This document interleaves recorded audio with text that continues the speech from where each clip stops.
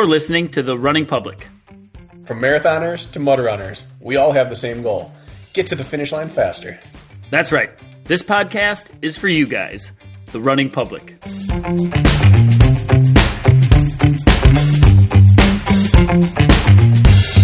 This is The Running Public's Training Tuesday. Training Tuesday is where we talk about training only. One topic, we dive deep, we explore it completely. It's training, it's Tuesday. Training Tuesday. Tuesday. Hey, Bracken. Hey, Kirk. Do you see this here? I see it.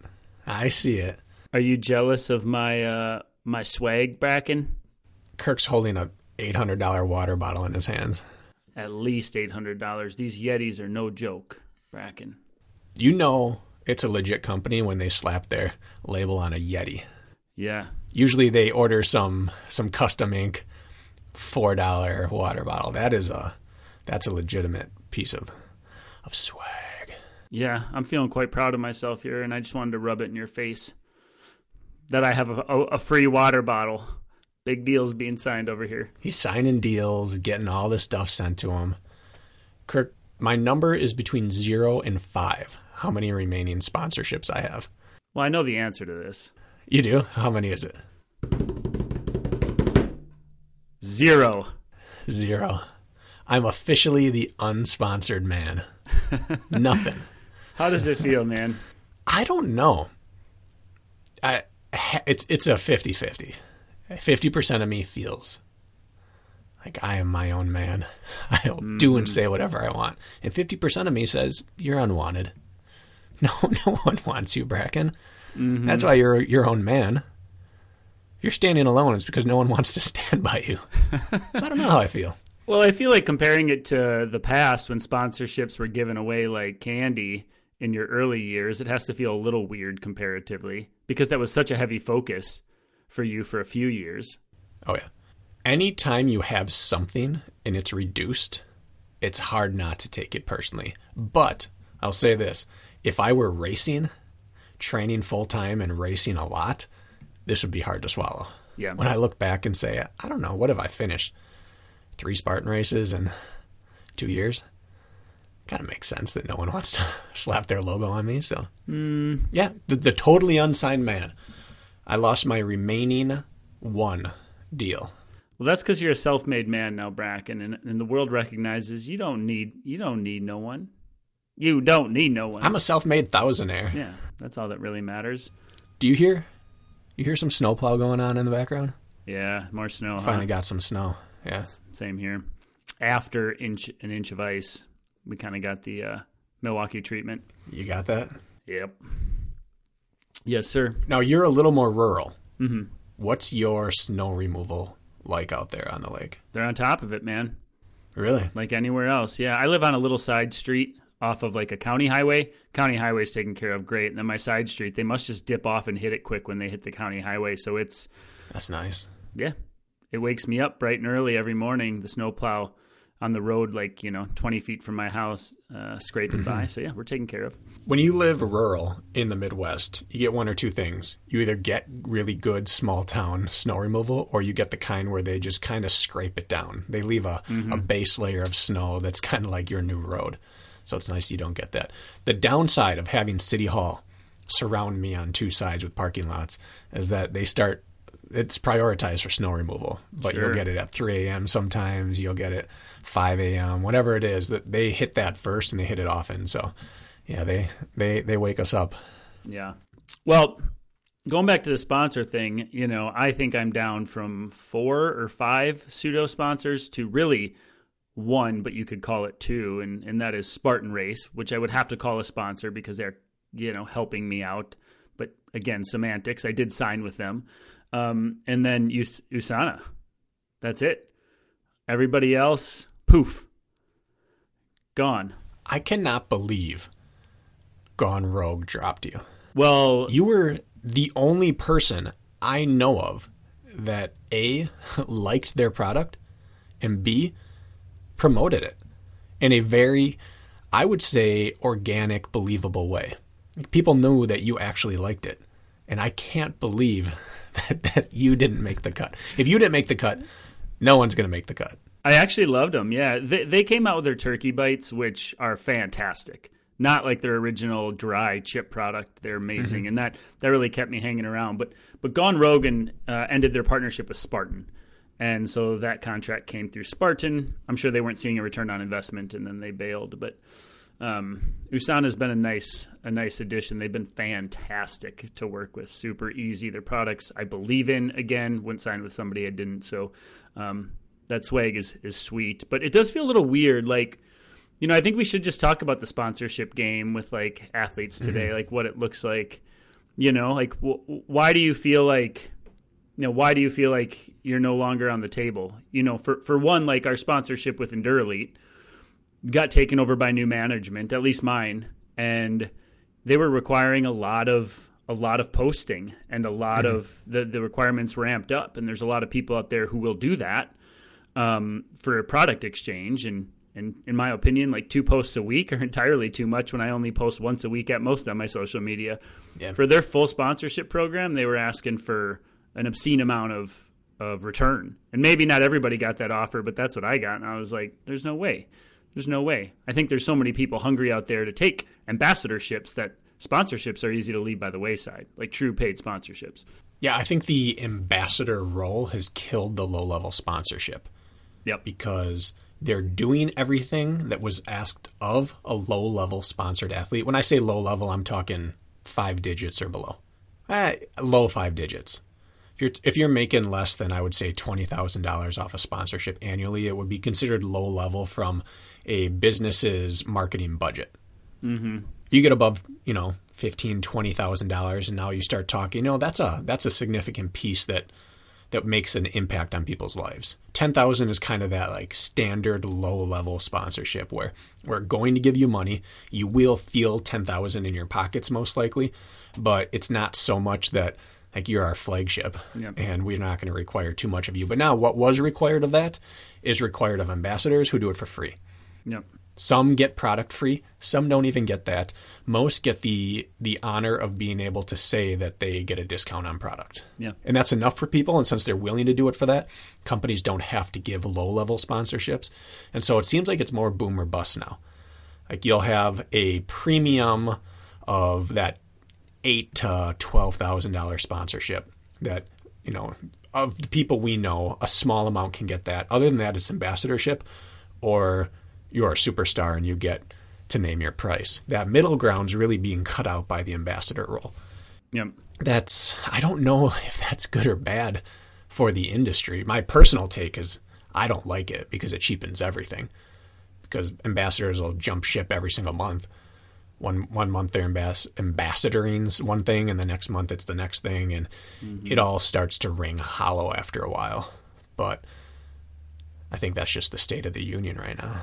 Yeah. If you're not one of the extreme high flyers, consistent cream of the crop, you say that middle ground is being lost. Well, that's the majority of the athletes that are still in the spotlight, but maybe not,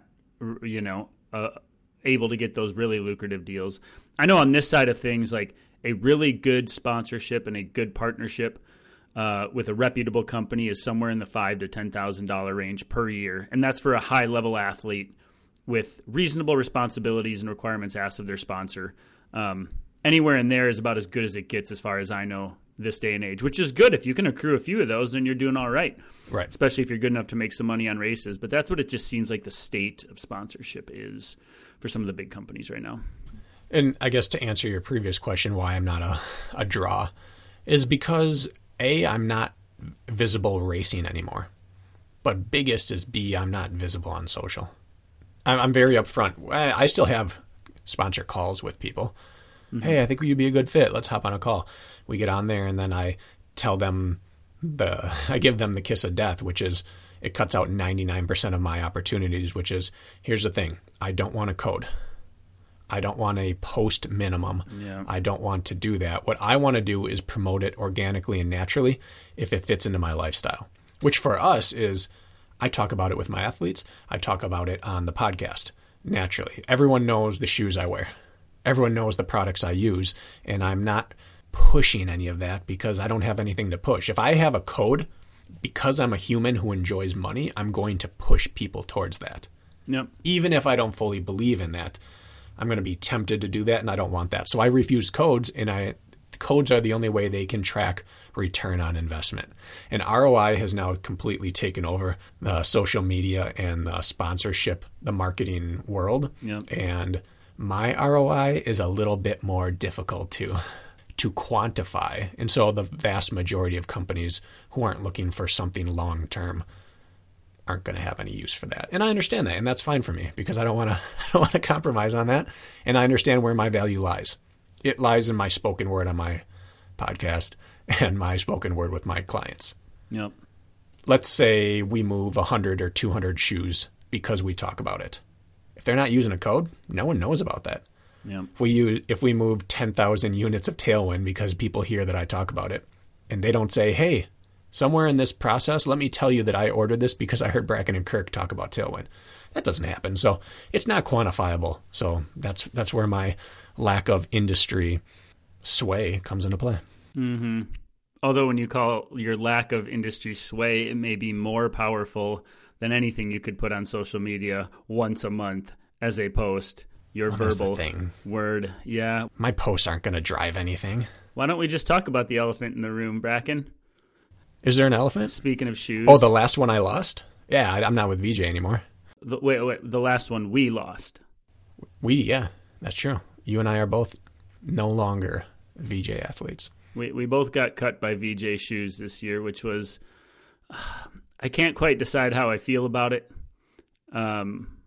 I think we've had conversations about this off mic, so we don't need to get that too in depth with it. But I think it's disappointing in the sense that I believe we were very true and honest stewards of their brand.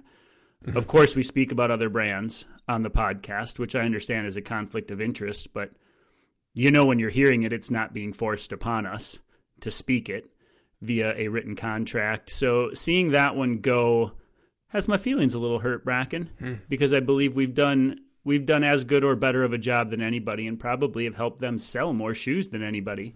I would say that's probably not quantifiable and also true. Yep, exactly. So we'll see where the direction goes with my footwear this year. VJ makes some good shoes, don't get me wrong. There's other shoes I really do like that might suit courses better, but we lost that one, and it just makes me feel a little goofy, if I'm being honest with you. You don't seem to care that much. I mean, there's that little piece of someone decided not to date you any longer. So been there. The difference for me is I was planning on breaking up anyway, which is what people say after they've been broken up with. But yep. I'd had some conversations with some of the athletes I'm close with and you and some other people that I wasn't planning on re-signing this year because I had gotten to the point where every shoe that they make is a good serviceable shoe, but there is a different shoe out there that I would choose for that purpose. Sure. Like for muddy and wet, there's a different shoe I would choose because some of the other brands have caught up in terms of grip. They may not fully match VJ's grip yet, but they're close. They're like 9/10 of their grip. Yeah. But the shoe, it fits me better.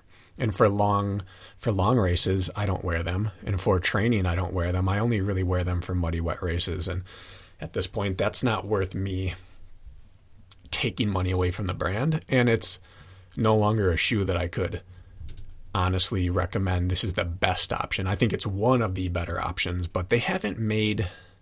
I feel like they are kind of doing the Reebok thing. And this doesn't reflect on VJ Shoes USA. This reflects on VJ, the company, which is housed overseas. But it's been like 4 or 5 years now we've been associated with them, and they still haven't fixed their tongues. They still haven't fixed the weight of their shoes. They haven't fixed their midsole, some of their density issues. Their softer midsoles bottom out. Their shoes that don't bottom out feel like bricks when they get wet. So I didn't like some of the lack of innovation, and I still like the shoe. I'll still wear it when, like, their studded shoe is still the shoe I will wear 100% of the time when I need a studded shoe. But I was to the point where I had a better tool for every situation. So I guess this one didn't sting me as much because it allowed me to part ways with the brand without having to part ways with the brand. Maybe you just don't have feelings. It could be.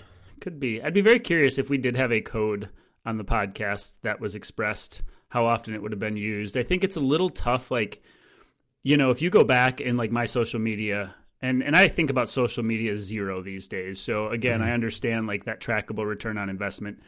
You go back 5-10 years and I was a daily poster. Once in a while, 2 a day. Like it was like the mindset I was in. And now I'm focused on lots of other things aside from myself. I think I was a little self-centered or self-focused back then. And now I'm not so much. So my need to share with the world isn't nearly as high. But I don't know if you can call this old school, but like, I feel like podcasting and voice is sort of like old school marketing, whereas social media now seems to be the one objectively trackable thing that companies like to go to. And I understand that because you have to go off of something. But like, where has spoken word fallen by the wayside? It's a little disappointing, I would say.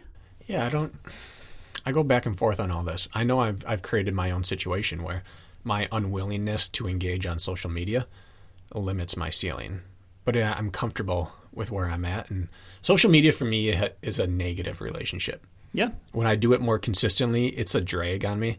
It takes time. But the more I do it, the more I end up looking at it.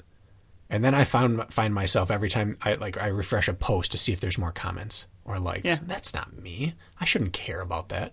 It shouldn't affect my self-worth. So I intentionally distance myself from it. So yeah, I mean, I think that we're in a good spot, Kirk. That's what people say when they've been broken up with. This will be better for me, but I don't think it changes what we do moving forward. Oh, not at all. And it certainly doesn't compromise our ability to have people believe that anything we do say, we fully believe.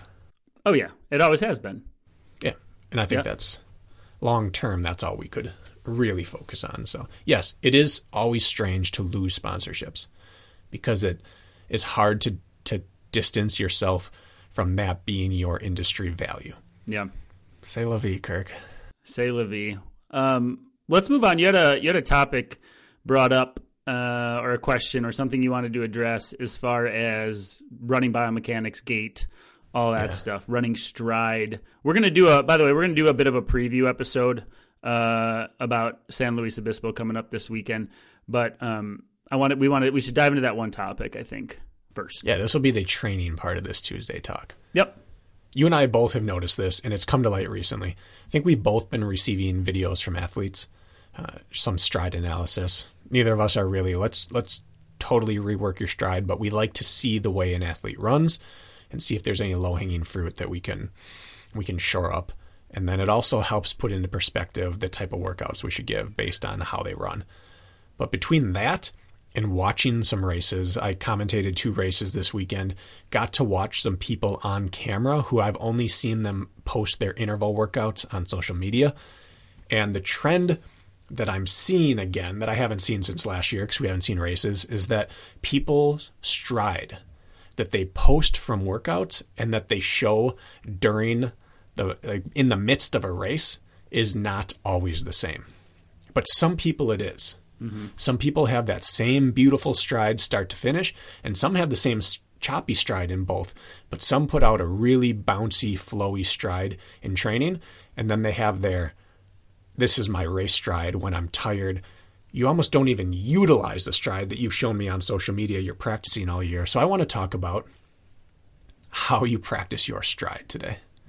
Yeah, and I would argue that is one of the biggest difference makers between those who end up pulling away the second half of a race and those who end up just bleeding time. Not all the time, but it's one of the factors. Stride breakdown, once you're fatigued, not able to keep your most efficient mechanics, is what ends up costing you seconds, tens of seconds, sometimes minutes on a race course, just losing sight of efficiency. Easier said than done, don't get me wrong, but why don't you open the door, Bracken?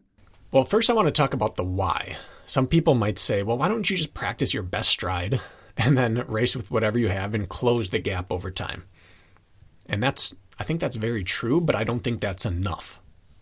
Because we've gotten this far in life with 2 different strides, something's not working. And so I want to drive home the fact that you need to, like, you play the way you practice. That gets drilled in basketball and football and baseball. The way you practice is the way you play. But it's not that way in running, because you can finagle workout strides to always look good. But if you're not choosing the right duration, you might be practicing a stride that's not sustainable. And then, even though your cardiovascular system gets the same work either way, there's that muscular mechanical transfer that does not occur on race day.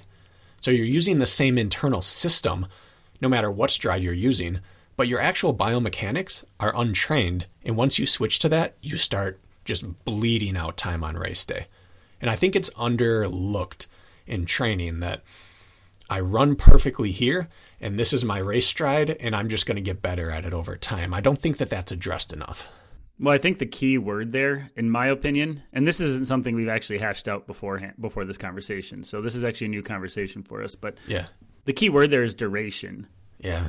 What I think the key word is duration. Look at anybody. You can look at some, if you ever watched, like, I remember this back in college or even high school, you'd look at like a great 400-meter runner, and they open it up, and their stride is just big and flowing and beautiful. And then coach decides to stick the guy in the mile for whatever reason. And you look at what happens the last lap or two, and he's doing like the shuffle, and his head's tilted to the side, and his arms are flailing because he's unable to practice that form over duration, which means it's useless, right? Yeah. You see it all the time.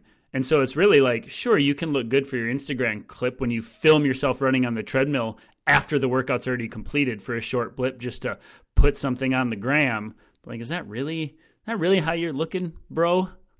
Answer no. Almost all the time. No, it's not. And so there are a couple places to go with this. The first, I think I do want to talk about interval duration. It's the reason why when push comes to shove, I prefer longer intervals. Now, that's not always something you can implement with every athlete. Some people do respond better to shorter intervals. Some people do respond mentally better to not staring down the barrel of a 3, 4, 5, 6, 8, 10-minute interval. But there has to be some sustained running present in training. And that's not always there. So here's my belief. My belief is that you have to practice the best, most biomechanically perfect stride that your body can produce. But you also have to practice your current best practice race form. And that is your real world form. And I believe that we get the ratio of those two wrong. I think that people tend to only practice your race form when they're super fatigued and breaking in a workout. And I will admit that I will have workouts where I'll tell people, go until your form breaks and call it.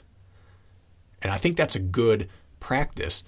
But it's bad practice if you're using a form that's not a sustainable form. Then you don't get any practice. So what I like to do personally, and I'm a work in progress on this too, but in a perfect world, I think you should reserve your perfect form for skill work, for shorter reps, for strides, for mechanical work. But any work you do at race pace, any work you're doing, even plus or minus a standard deviation of race pace, your sustained work, your threshold work, your intervals should focus on your most sustainable stride rather than your someday I'd like to run like this stride. And I think that will receive some pushback that why shouldn't we choose our best stride and work towards it? I'm saying you should choose this is the form I use when I'm slightly reduced. And let's get better at being fast at that form and slightly improving it over time. I think the one sort of tough thing about that advice is you have like two camps. You have the camp that is very in touch with their body. They've been using it and moving through space with their body for years. They started as an athlete.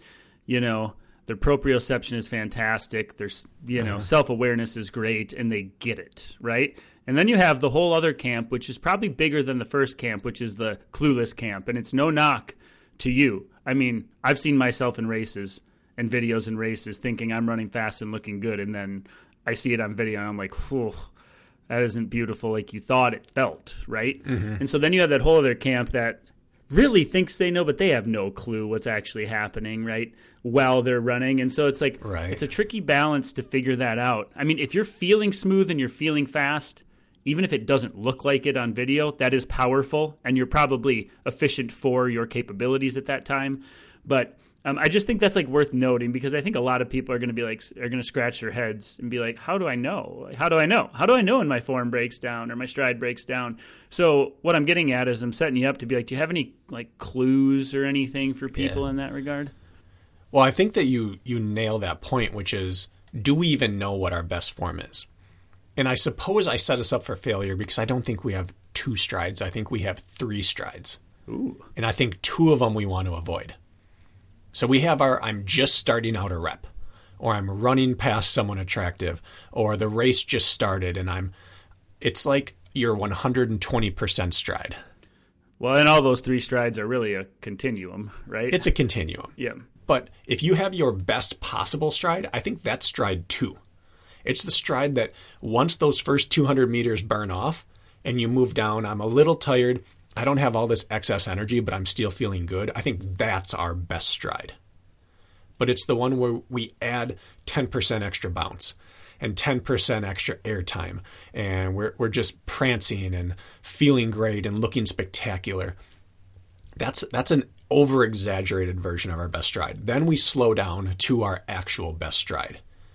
And if you started to run a mile, your first 200 meters is not your best stride. It's your next 4 or 5 that's your best stride. And then if you start to crack, you go to that third stride, which is I'm crumbling, I look bad. I'm not saying we practice that stride. I don't want you to be at your worst stride and then do all your race pace work at that. I want the middle section stride. We're not at the 120% capacity where it's so bouncy and pretty that it's not even sustainable. And you're actually wasting energy feeling so good. And I don't want that reduced capacity 80% stride where things are starting to sag and your head's lolling to the side and your arms are flailing. I think we should never get to that point. But I think by not focusing on the second one, we spend too much time in the first, slightly transition to the second, and then crumble to the third and spend a lot of time there. But if we can spend more time in that center stage, you can avoid the peripherals. And I know that doesn't answer your question, how do I know? But I think I want to clarify a little bit more that it's just not boom or bust. There's the middle ground in between those two, that's the one we have to identify. What do you think? And then I want to get to like, how do you like look and see in film or whatever, but what do you think? So there's like 2 ways you see people when you get to that third stride, like, oh, shoot, I'm going backwards, or I'm kicking home, which often isn't your best stride either a lot of the times. It's just, right. I mean, watch Cole Hocker kick home. It's his worst stride of the whole race, yet it propels him forward the fastest for a short amount of time, correct? Yeah. So what I'm getting at is I feel like you see 2 things when people start to really fade. And I can think of athletes in the sport of OCR who fit both bills.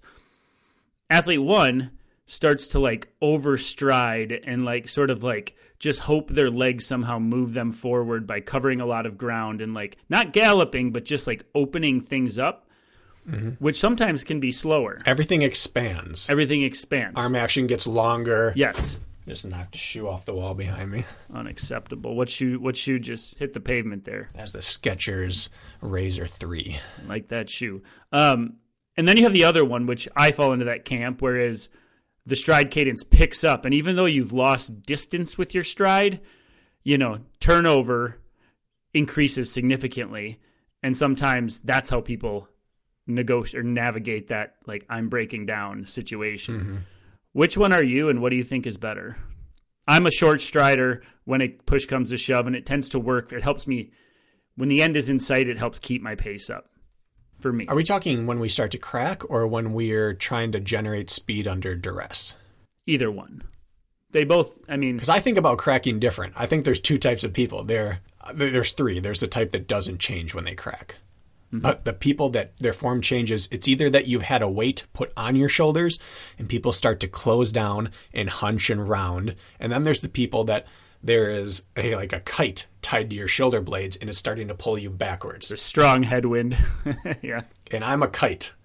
My head starts to rise, my shoulders start to get pulled back, my arms start to drop in front, almost like I'm slightly being pulled backwards. You do look like that, actually. Yeah. I'm the opposite. I think you're either a rounder, like someone threw a sandbag on your shoulders and now you're trying to run with it, or someone's has a kite behind you or a rope and they're trying to pull you back. And I'm clearly, as I break down, I rise up vertically and then I lean backwards. I'm the piano on my back for sure. It's not a sandbag. Yeah.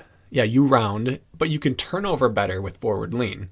And so if there was one to be, I suppose I'd choose yours. You ever see like the video of like the really drunk kid on his way out from like a sports game, and he's on his cell phone and he's doing that backwards lean trying to walk forward, but he looks like Rubber Man or Flailing Tube Man. Like the incline rose up to 10% and he doesn't realize it. Yeah, and he's leaning back trying to in this like backwards arch. That's what I'm envisioning when I picture you just tying up on the home stretch. People out there know that video. That video's been circulating a few times there. Yeah. What's better? What do you think's better? I think forward lean's always better. Yeah, I think just let gravity do as much work for you by leaning forward. And if it becomes a shuffle but a quick one, I don't know. Who knows? It's hard to really pin those things in the moment. And it also depends on what you're running. You get off-road and chopping it up is always better. Mm-hmm. You get on the road, especially with some bouncy shoes, and sometimes you can just get a little more by opening up a little bit. But I think what people have to start with is identifying when you're doing too much. For example, there have been some videos of some people training with very high-end athletes, and they're matching them in their interval session. And you look at them and think, that person's way faster than I thought they were. And they have a long, beautiful, great stride, and they're running with a really good athlete.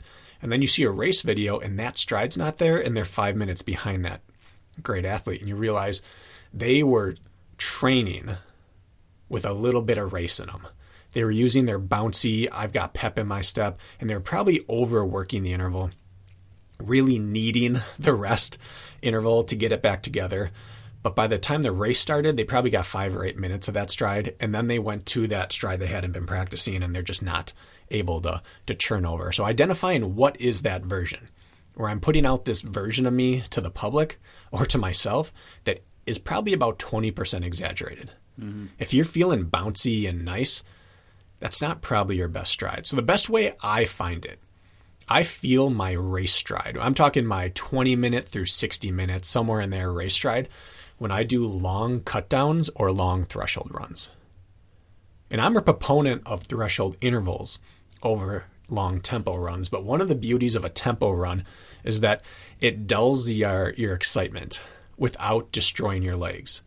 And the way you run in mile 1 of, let's say, a 10-mile cut down, you start with 5 miles and cut down for 5. Your first mile cut down, you're a little bouncy, but by the time you get to 6, 7, 8, you've hit this weird rhythm where you can tell you're lower to the ground. You can tell you're not pumping hard, but you're turning over really well. Yep. It's like I'm in a fatigued, fast state right now where I don't look maybe as pretty as I normally would, but I don't look bad. Like there's some economy to motion here. And it's just something you can feel. And I think there's some truth to getting yourself to that point in order to figure out what is my sustainable stride. That second half of a threshold run, I think, is everyone's best race stride. And so you got to get there and either have someone film you or do it in front of a mirror on a treadmill. But you have to burn off that excess energy and that extra bounce that you start with in order to see that first glimpse of, this is probably my best sustainable stride. I think like the hard thing is when you're trying to pay attention to stride is like you almost can't even feel it initially. Nope. Like you need to build up some of that lactate. You need to build up some of that fatigue. Like my legs are just like doing what my legs do the first 5 minutes of anything. It's like they're on autopilot and I'm out of touch with them. And sometimes when the race or effort gets real, you're like, oh shoot, I thought I was having a good day, but now I'm having a bad day. Or oh shoot, I thought today might be sticky, but look it, I'm still working well. You ever notice that? Like it's like you're out of touch with what your legs are really doing initially until that byproduct of hard work sets in, and that's the feeling you're looking for, like sort of executing well on. Now, triathletes get a lot of flack for that not running as pretty as road runners or track runners run, but they all have a stride that never changes. It may not always be the most pleasing stride because they sit down in their stride a little more. They don't bounce typically. There are some guys who bounce, but most of them have that churning it over type of stride where on minute 1, they look the same as minute 100. And I think part of that is that they're always a little fatigued. Mm-hmm. They're always running off the bike or off a morning workout, or they just did a 3-day the day before. They never have like this crazy amount of energy, and so they don't waste it. And not that everyone should attempt to run like a triathlete, because they have Like any other multi-sport athlete, you end up being a master of none, and they miss out on some cues sometimes that could make them better runners. But I think there's a little piece there, which is you might have to fatigue yourself before your real workout starts in order to practice this. And I think there's 2 real easy ways of doing that. First is run a long sustained interval before your interval workout. If you're going to do, let's say a classic workout of yours, 10 to 12 by 400, up to 16 by 400 if you're breaking it into sets. That's one of those workouts that people can fudge the numbers on. They can go out there and bounce and prance for their first set of 4, recover, bounce and prance the next 2 of their next 4, and then start to fatigue and then get into their all-day stride. But what if you started with a 1,000 meters hard, 3 minutes rest, and now do your 3 by 4 by 400? Or if you did 2-mile tempo, 4-minute, 5-minute recovery, and then get into it. Or what if you lifted legs the day before? Did that. If you do something prior just to take out that excessive bounce to your stride, you can actually get every rep in the way you'd want to do it. And I think that's a really good starting point for people that have a hard time deciding, am I bouncing too much or not? Go tempo for a mile or 2 first, and then run your workout and see if your stride changes. Yeah, you see that workout. I've seen it a lot lately, the old lumberjack, which is basically like a 2-mile tempo, 3-minute rest, a set of 400s, 3 minutes rest, 2-mile tempo, 3 minutes rest, set of 400s. Like you basically sandwich them into fatigue, and that way you're working on running fast, well filled up. Did Mark Gaudette just post that? Yeah, and I've seen a few others do it recently. Chris Brown I had seen do it recently, a couple others. The Michigan's another example of that workout. Yeah, the Michigan. You see, like Ryan Kent likes that style of workout where he'll do a tempo before he does his speed work. That's a good way to play around with it. It's a very smart trick there. I think we should talk about just like how to analyze yourself, or at least getting the correct footage to try to analyze yourself. So you're going to want to know what you look like, right? And that means filming it or having somebody tell you.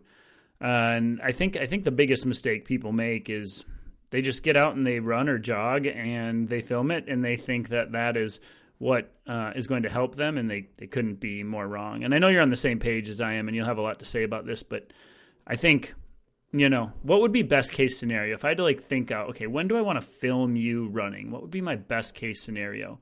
First of all, it actually wouldn't be on a treadmill, although Correct. I understand that those are necessary at times.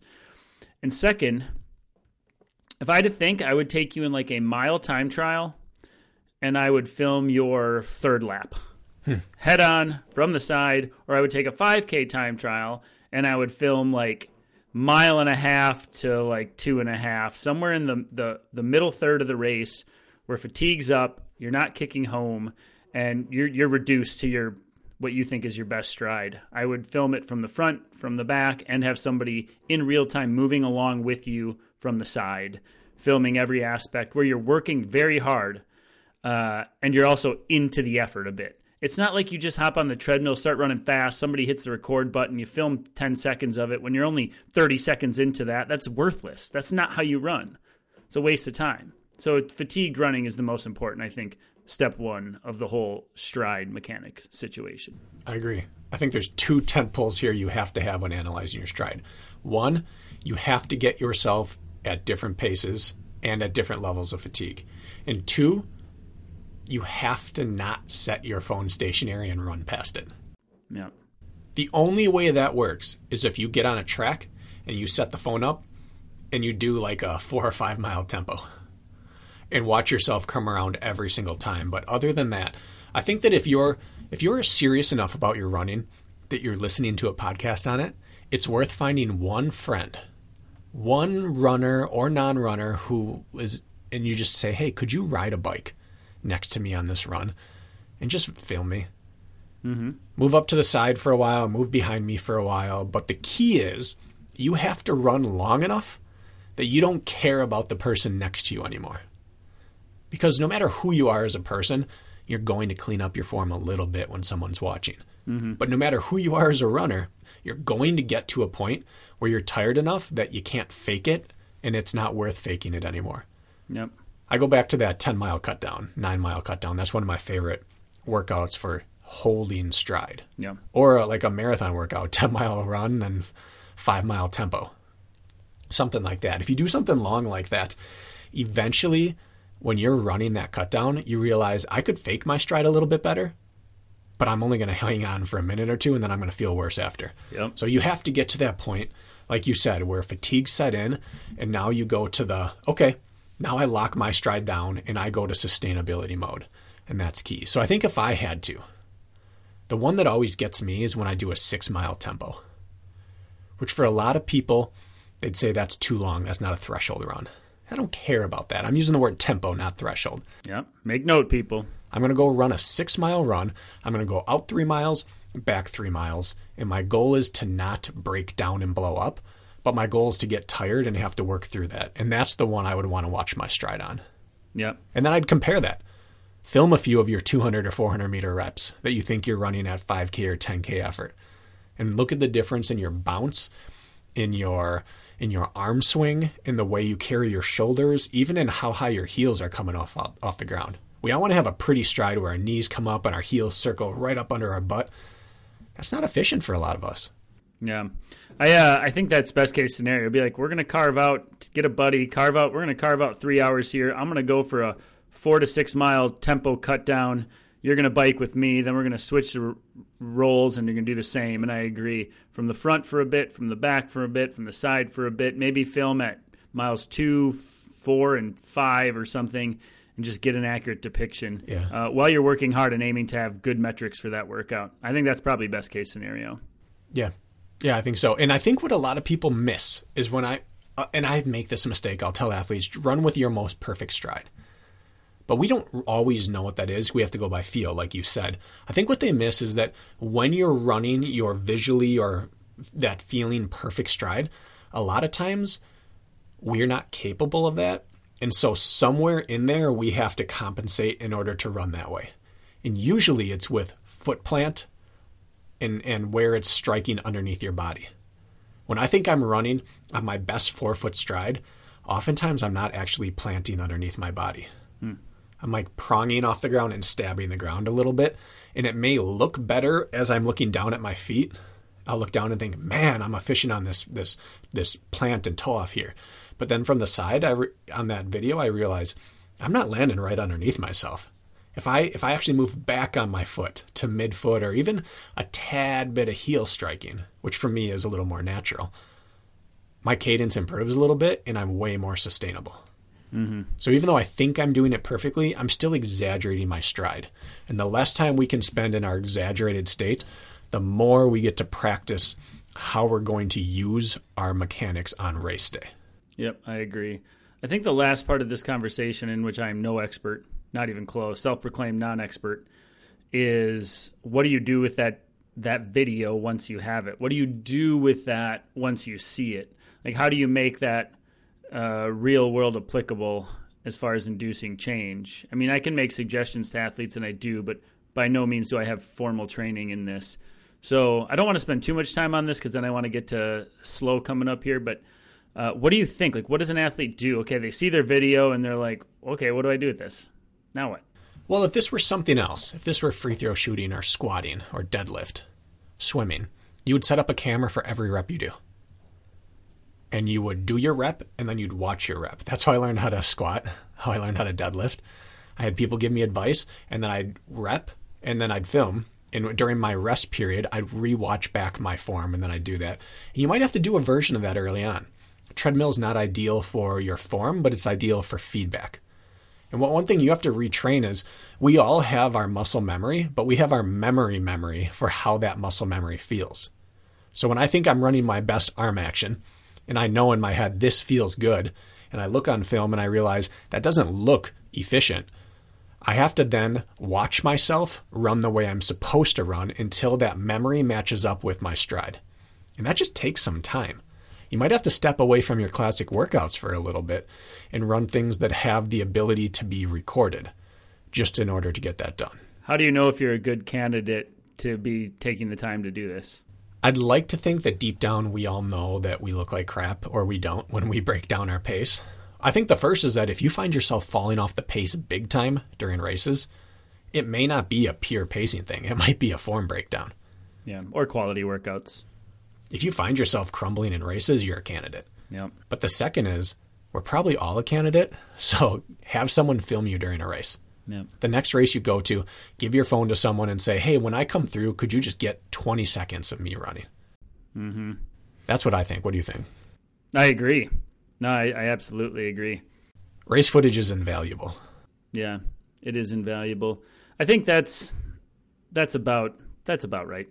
I have one more important talking point I want to hit with this. Yeah. This is where I feel that my belief in compromised running gets cemented. And compromised running, which by our definition is just running when you have a different amount of stress placed on the body. That can be doing burpees right before you run. In triathlon, that's just coming off the bike and running. For a road runner, that can be doing hill reps and then having to run flat. Anything that compromises your normal running removes the peripherals. It removes that extra bounce and pep and flailing that you might normally do or not do. And it gets you right to the point of, here's my fatigue stride.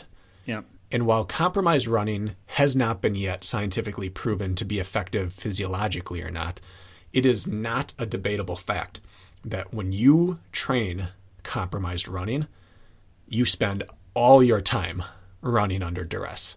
And when you run under duress, you no longer have really even the option to bounce and flit all over the course. You just have to run in your most sustainable way to get your heart rate down and get your body to move in a sustainable motion. And that's why I like doing tire drags or sled push or walking lunges. You do 40 walking lunges and then go run your 400 meters or 800 meters or your mile. Every stride you take is going to be putting you through the type of fatigue and the type of biomechanics you're going to have to use in the second half of a 10K or a marathon or a mile. It just strips away your flashy exterior and gets you working just on the things that matter. And that's why I prescribe compromised running for a decent amount of the road-only athletes I work with. Because if they have any tendency to break down form as they fatigue, we're going to work on that. Even if you never have to run a transition between an obstacle or a bike to a run in a race, you're going to have to avoid breaking down. Yep. I think that's probably one of the most powerful things about compromised running is the fact it just forces you to run hard and efficient when you're tired already, and it just forces you right into that feeling that we often get in races, which is like, oh shoot, my legs are filling up, my body's filling up, I need to maintain form and function here. And it just pounds it into your head over and over and over with the compromised running. Even like just simulating race feel of like an obstacle course racing aside, just the running piece alone outside of the obstacles and what slows you down, I think it's huge. I think you're right. I noticed an improvement in my regular flat ground cement running when I started incorporating compromised running. Had no idea that would happen. Thought I was just getting ready for races, and then suddenly I felt like my stay power improved where it normally would break down. So I agree with that. Compromised running is often viewed as an obstacle-specific skill, and it helps with your transitions. And yeah, if executed correctly, it does. But what it really is it's fatigue resistance. Yep. It's knowing how to keep yourself together when the alarm bells are going off or when parts of you don't want to work the way they should work. That's what compromised running does. Yep. What else do you want to wedge in there before we just transition to maybe like a 15-minute BS about the upcoming race? I think I'm happy with that. If this gets the wheels turning for people, that maybe I'm not teaching to the test in this regard, because we spend a lot of our time talking about the physiology behind how to teach to the test. What workout should I be doing? What terrain should I be running on? But if you're doing all of it with a stride you never touched during a race, you just wasted all that planning. Yep. You're at least leaving some of your performance capabilities on the table. For sure. Not utilizing your engine effectively or efficiently. Okay. Sharp transition. San Luis Obispo coming up, Bracken. We got the first stop in the North American Series, Elite Series, I believe it's called. What is the official name? North American Elite Series. And got super distance. You're pulling up something on your phone. Must be Intel. I was going to pull up a list of athletes that are going. Okay. But honestly, it's too long to even waste people's time reading it off. The long list. I went through the other day. Jack and Rich were sharing some lists of who's going and who's not. And I counted 11 absolute studs on the guy's side. Not guys who could be good, not guys who have shown flashes, guys who on any given day have a full chance of making a podium at a major race. Why don't you list them off? Do you have a list or top of mind just for people who want to hear, or no? I'll just read off the entire list, yeah. Okay. But 11, and I think an argument could be made for 2 more. So up to 13 guys who all have the ability to go first through third in this race. And that's wild. And that's just who we know are going.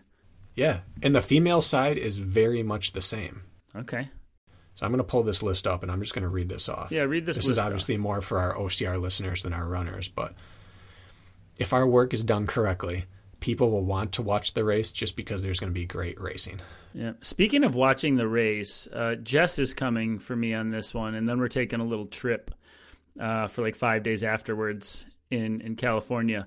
But what do you guys think about giving Jess the old Running Public Instagram account, and maybe she can pull some live footage or put up some real time? Because I don't know what's going to be out there, and it always is less than we want. So I was thinking of having Jess out there IG updating as much as possible. I like that. Yeah, me too. I'm very much okay.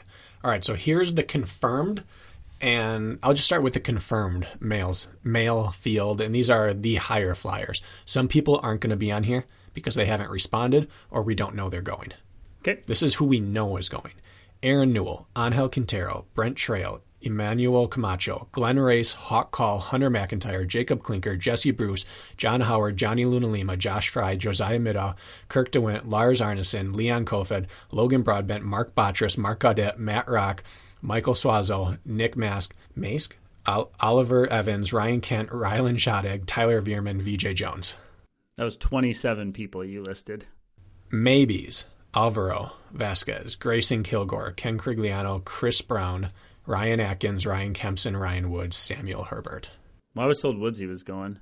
I assume Kempson will be there. Yeah, and this was as of a week and a half ago. We're talking 30 people in the men's field with recognizable names.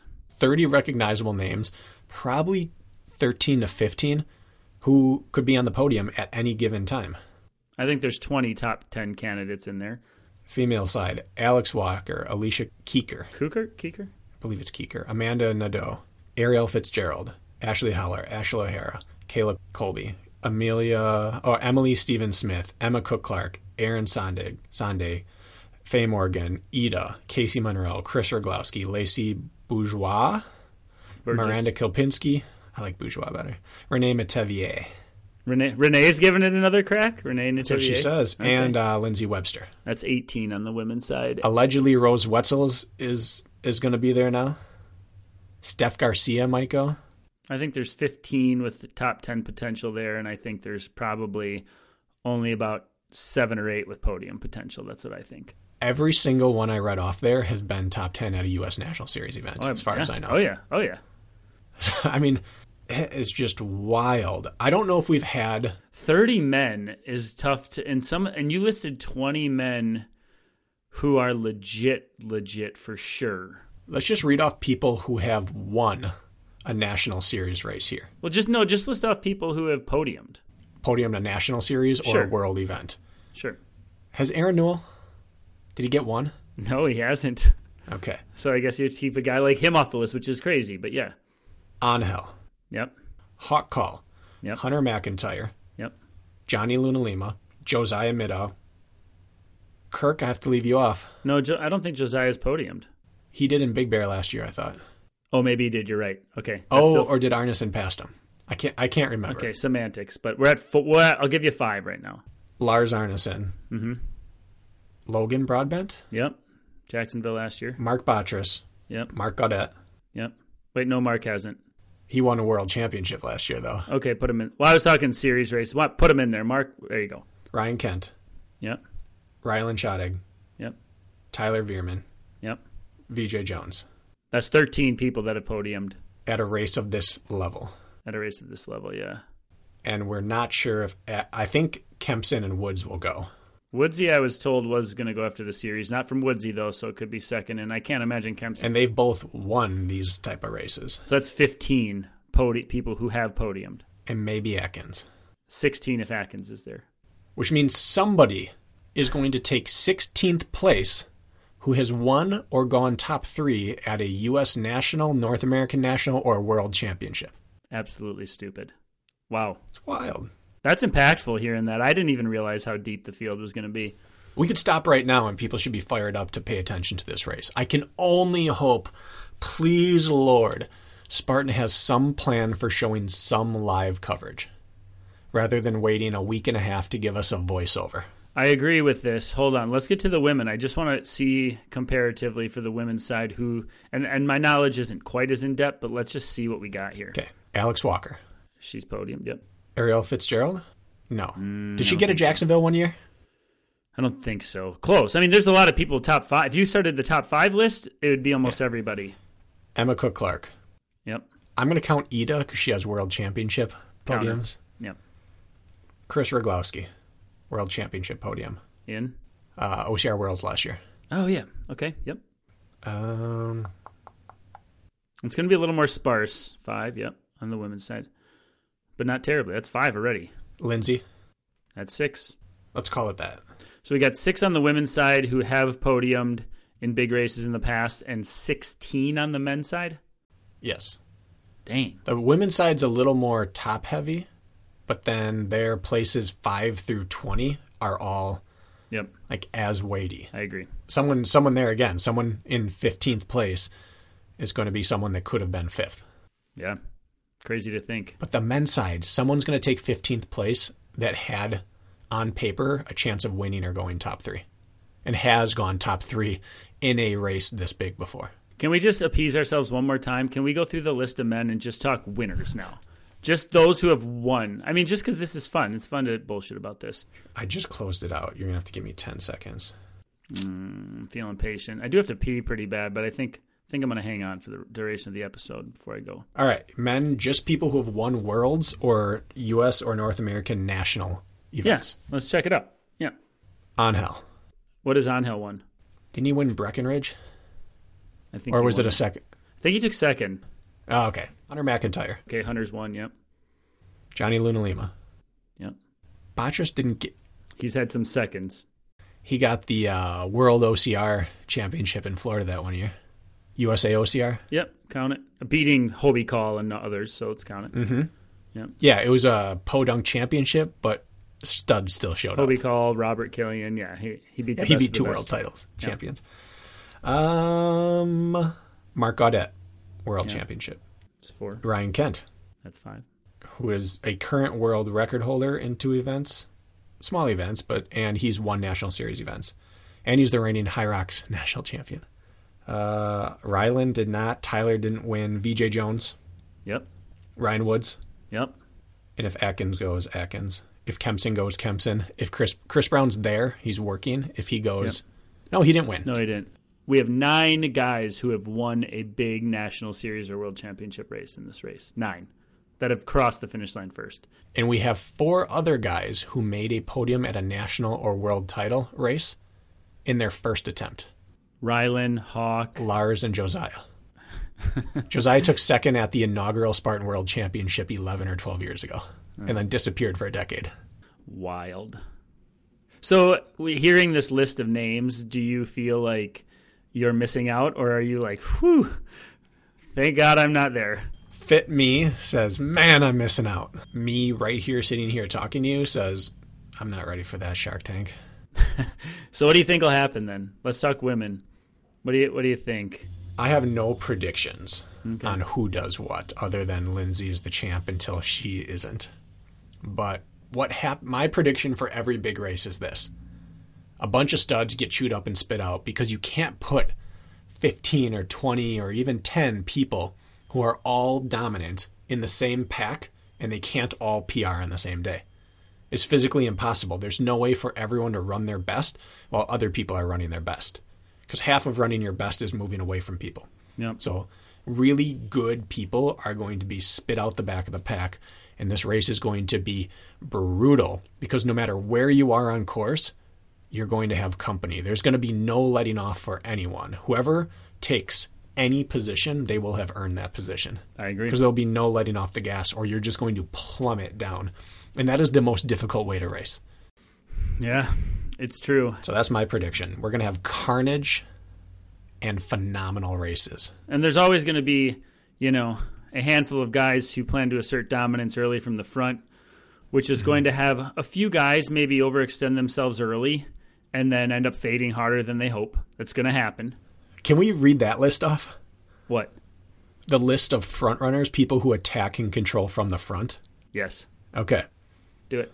I would say Angel falls into that category historically. Sometimes he does, sometimes he doesn't. Hot call. Yep.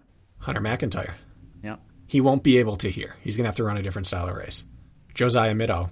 Lars Arneson. Extremely Mark Botras. Mm-hmm.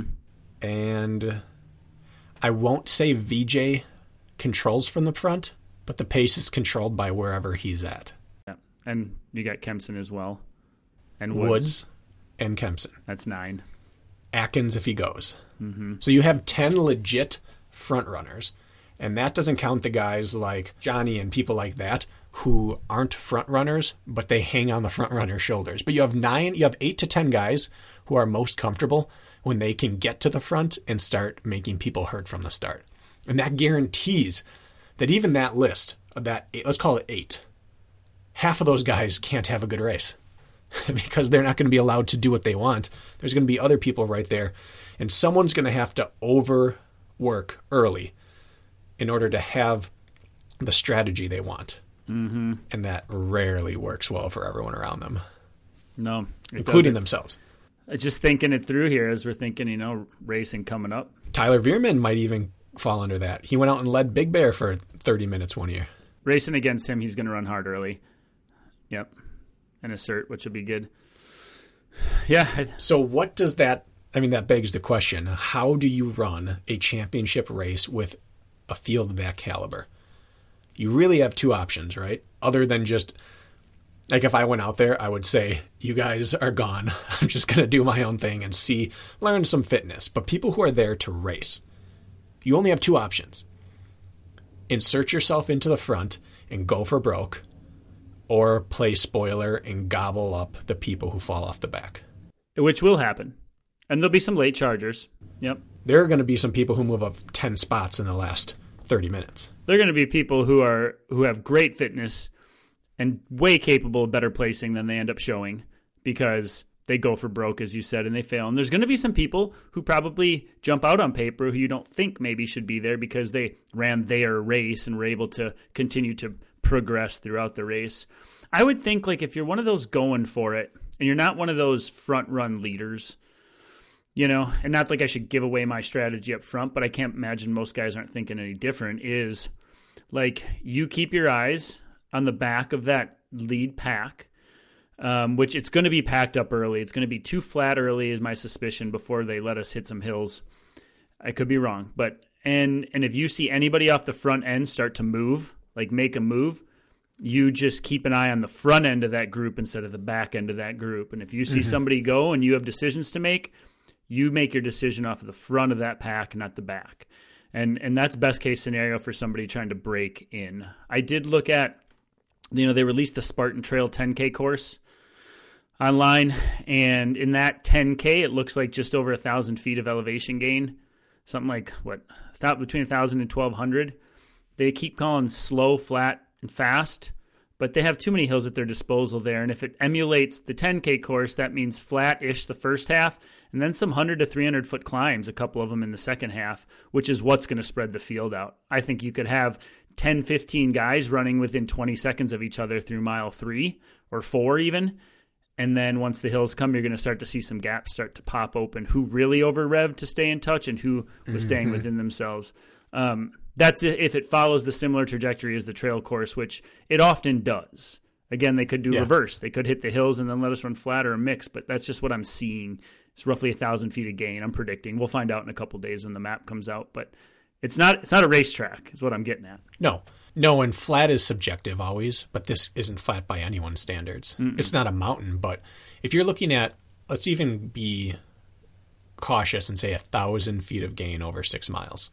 That's 500 feet per 5K.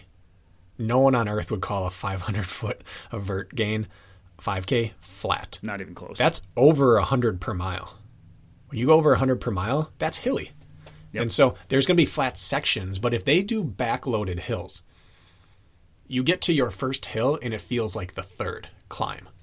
And so the strong climbers really get rewarded if they can hang in there, versus the other way around. The fast runners get rewarded if they can survive the initial climb or two if it's a back half running race.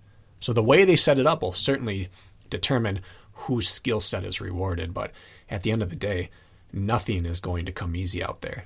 And I think rolling hills is more brutal than climbs. Yeah, especially after they allow you to run fast and flat, because what happens then is you're sort of in your threshold running here, and you're working hard at a threshold rate, and then you hit a first steep incline that's sustained. And if it's 200-foot climb, that is sustained in my eyes at this point in a race. Mm-hmm. Your heart rate breaches threshold without your decision being made to do so. It's just going to happen, and then everybody's on borrowed time. It just matters like how much time have you borrowed? Yeah. You know what I mean? I do. And what everyone needs to remember, that any hill is miserable if you run it hard enough. Yep. And it's going to be run hard out there. So it's going to be a really, really tough course. Sometimes the double black diamond ski slopes don't crush you the way that a flatter rolly hill course does, because you can't max out unless you have spent a ton of time climbing. You don't even have the mechanical ability to max out your cardiovascular on double black ski slopes. It just doesn't work that way. Everyone can max out their cardiovascular system if you have a runnable hill. Yep. So it might even be more brutal for a lot of people. Yeah, and even if you're a great downhiller in a long sustained descent, a lot of times there's a little bit of coasting. Yes, you get a lot of eccentric damage, but sometimes the heart rate drops for even if it's only 3 to 5 beats a minute, it drops for a longer period of time, which is reprieve metabolically. And so in the up and down, I agree. That's the hardest style of racing, hands down. There's no coasting. No coasting. The highest heart rate average I've ever gotten was from Asheville this last year, which was an 800-some foot super. And it was because of the nature of the up and down, I think, and the heat, it was the combo. And I agree with you there. It's the most painful race. That style. Yeah. Highest heart rate I ever hit during a race was in Breckenridge for a sprint. Sure, that makes sense. And Breckenridge is at altitude. It's on a mountain, but you don't go off course. You don't go off trail. It's switchbacks, and it's the tame sections. And so that's the same kind of course where you have no rest. Yep. We have much to look forward to from the viewer's perspective. I just envision looking at the finishers list, no matter the order, and combing all the way through 20 and seeing names that you've seen in the front before is going to be just a very, very fun thing to see afterwards, of course. There are races where the results tell the story. This result list is not going to tell the story of the race. Yeah. So I'm praying for some sort of race day coverage. Me too. Any other thoughts on the race as a whole? Anything else pop up you want to talk about? Well, I'm excited to see the female side because Lindsay has announced that she's retiring from full-time competition. She doesn't have another OCR event on her schedule until, I think, OCR Worlds or something like that in October. This is the season. Nicole's not back until probably, June. Yeah. This is the season where it's wide open and someone's going to step up. And I'm excited to see. Annie Doobie is still not able to run or to race. She had an elbow and wrist thing, I think. Yeah. It's wide open. I think the one that there's a lot of great contenders in the women's field, but if you look and you dissect, the door is open for Emma Cook-Clark. Yeah. As far as top end capability, if she can clean up everything else. That's who I see filling the spot if she can get the details down. If Rose goes out there, I expect her to be second or third. Yeah, but Rose is Emma is so good that she won't be touched by anyone's running without Lindsay and Annie present, which means she gets to get some more growing pains out of the way in a safe place. It's not like if she messes anything up, Lindsay's gone. If Lindsay's not around this year, Emma can just rip it up. Mm-hmm. She might be scary. No, she will be scary, and she'll have enough experience, I think, to pop one. Yep. All right, well, too bad you won't be there. Too bad. All right. West Coast is the worst for us. Because I'm going to wake up, somewhere around 6 or 7. Mm-hmm. It's only going to be 4 o'clock there. I'm going to have to wait 3 hours just for the gun to go off. I cannot stand West Coast races. And let's just say on the Spartan website, we have daylight savings time happen on Saturday night, Sunday morning at midnight. And on the start time, it says 9 a.m. for the elites on Sunday morning, is what it currently says. So they need to make an announcement about that. But daylight savings, 7:30 would really be 6:30. So they're pushing it back, would be my assumption, for one, sleep sake, and for two, daylight sake. So on Spartan's website, it says 9 a.m. Pacific Standard Time right now, which would make it 11 a.m. Central Time where you're at. I don't know. They need to tell us what's going on there because we don't know. Yeah, they do. And daylight savings is going to probably bite somebody somehow with getting to the start line yeah. on Sunday, so that'll be interesting. Is it time we just get rid of daylight savings? Yeah. I'm on that train. Yeah, me too. But it'll just be interesting to see if that bites anybody and then how that plays out. Mm-hmm. Well, Jack, Rich, and I are going to do our fantasy draft, I believe, tomorrow. So check out Reinforce Running Podcast this week to see who we draft. There's nothing more exciting in the world than a fantasy running draft. That's for sure.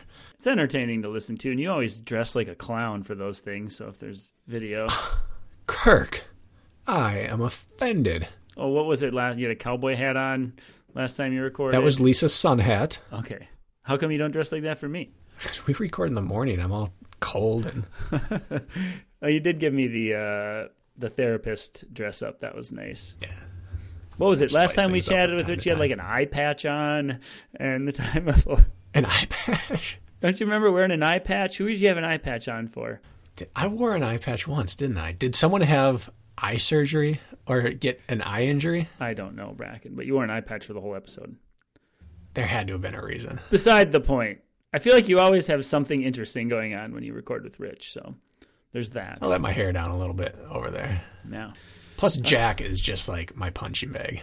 Mm-hmm. I've noticed. I really look forward to going to town on Jack. Yeah. It's good listen. Those round tables are a good listen. Okay. That's it. I think that's it. That's all we got. Oh, Eliud Kipchoge dominated the marathon in Tokyo. Yes, he did. In case you wanted an update. 2:02:40, I think he ran. He and the winner from the female, Bridget Kosgei, both ran the number 3 time in history. Yeah. 20 Japanese males broke 2:10. Insane. For a nation a fraction of the size of us, they had, I think, 16 more people break 10 in that race than we had all last year. Impressive. Maybe 18 more. As the distances get longer, the Japanese get better. They just do. It was awesome to watch. Yeah, and I think Eliud Kipchoge owns, the first, third, and fourth fastest all-time marathons, or first, third, and fifth? No? Something like that. Yeah, impressive. Guy, he sacked up and held on to him for a long time. Mm-hmm. That was a gutsy run, and didn't fade crazy bad until the last mile. But still, 20 seconds? Wasn't That much. was more than that. I think he still ran 2:03. Yeah. High or 2:04 low. 2:04.0, I think he ran.